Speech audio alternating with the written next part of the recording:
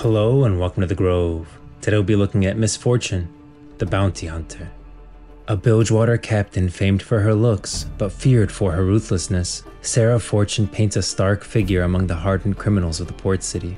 As a child, she witnessed the Reaver King Gangplank murder her family, an act she brutally avenged years later, blowing up his flagship while he was still on board. Those who underestimate her will face a beguiling and unpredictable opponent, and likely a bullet or two in their guts. Sarah Fortune is from Bilgewater.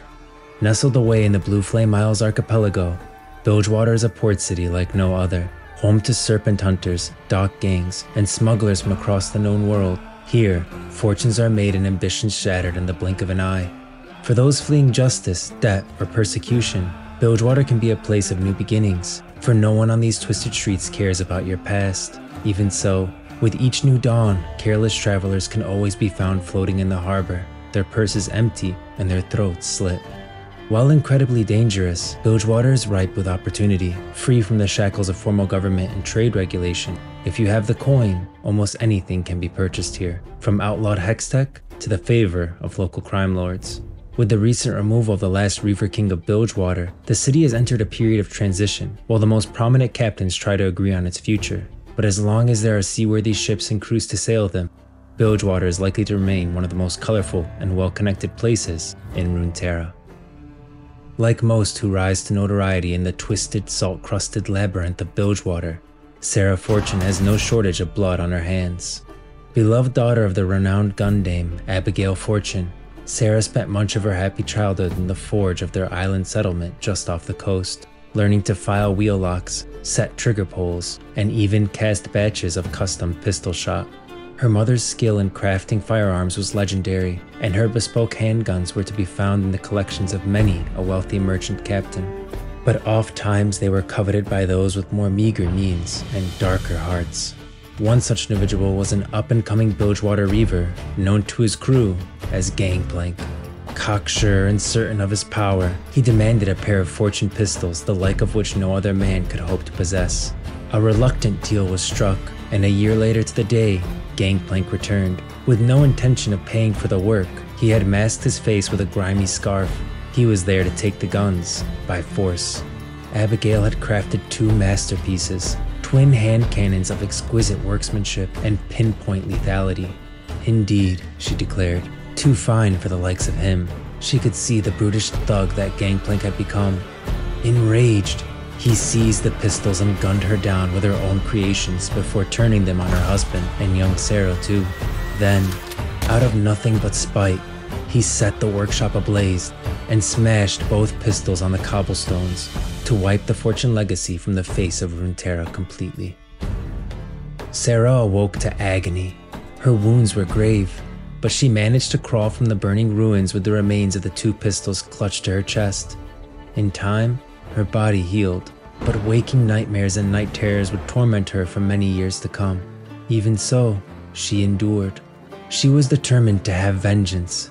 She rebuilt her mother's pistols and learned all she could of the masked murderer who had since declared himself the new Reaver King of Bilgewater and forced even the most influential ship captains to honor his claim. No matter. When Sarah faced him again, she would be ready.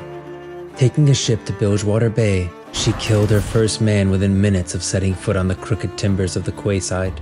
A drunken pirate with a gallon of Myron's Dark in his belly and a price on his head. Sarah dragged his corpse to the bounty board officials before tearing off a dozen more warrants and heading off into the city. Within a week, every one of them was settled, and those with the misfortune to be hunted by Sarah were either dead or in chains. She quickly earned a reputation in the taverns and gambling dens, becoming known only as Miss Fortune. Gangplank would never see her coming. What was one more bounty hunter on the streets of his city? In the years that followed, tales of Miss Fortune's exploits spread far and wide, each more fanciful than the last.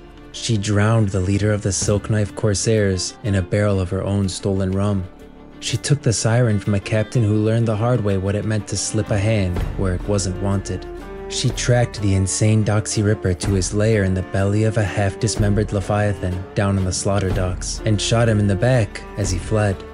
In spite of all this, Gangplank was far too powerful to confront openly. with the fierce Jagged Hook's crew always at his side. But Miss Fortune knew just killing him would never be enough. Only his abject humiliation and the burning to ash of all he had stolen would satisfy the girl who had died on the floor of her mother's workshop. And so, little by little, she began to surround herself with a small but loyal cadre of allies that would eventually help her lay her demons to rest. Miss Fortune risked everything to make her move against Gangplank. Plots within plots saw his ship, the Deadpool, blown to flaming wreckage in the harbor, and the tyrannical Reaver King overthrown. Best of all, everyone in Bilgewater saw him fall. It was everything Sarah could have hoped for, exactly as she'd planned, and it was over in moments. With Gangplank gone, the other rival captains quickly descended into fighting amongst themselves for control of the city. What little semblance of law there had been was gone in an instant. With countless innocent civilians caught between the warring crews, reluctantly, Miss Fortune stepped up. As captain of the Siren, and backed by her own people, she brokered an uneasy truce that has somehow held to this day. But little is ever really permanent in the port city, and Captain Fortune still finds herself having to impose her own brand of order on every Reaver, gang lord, and distant threat that comes her way. The real battle for Bilgewater has only just begun.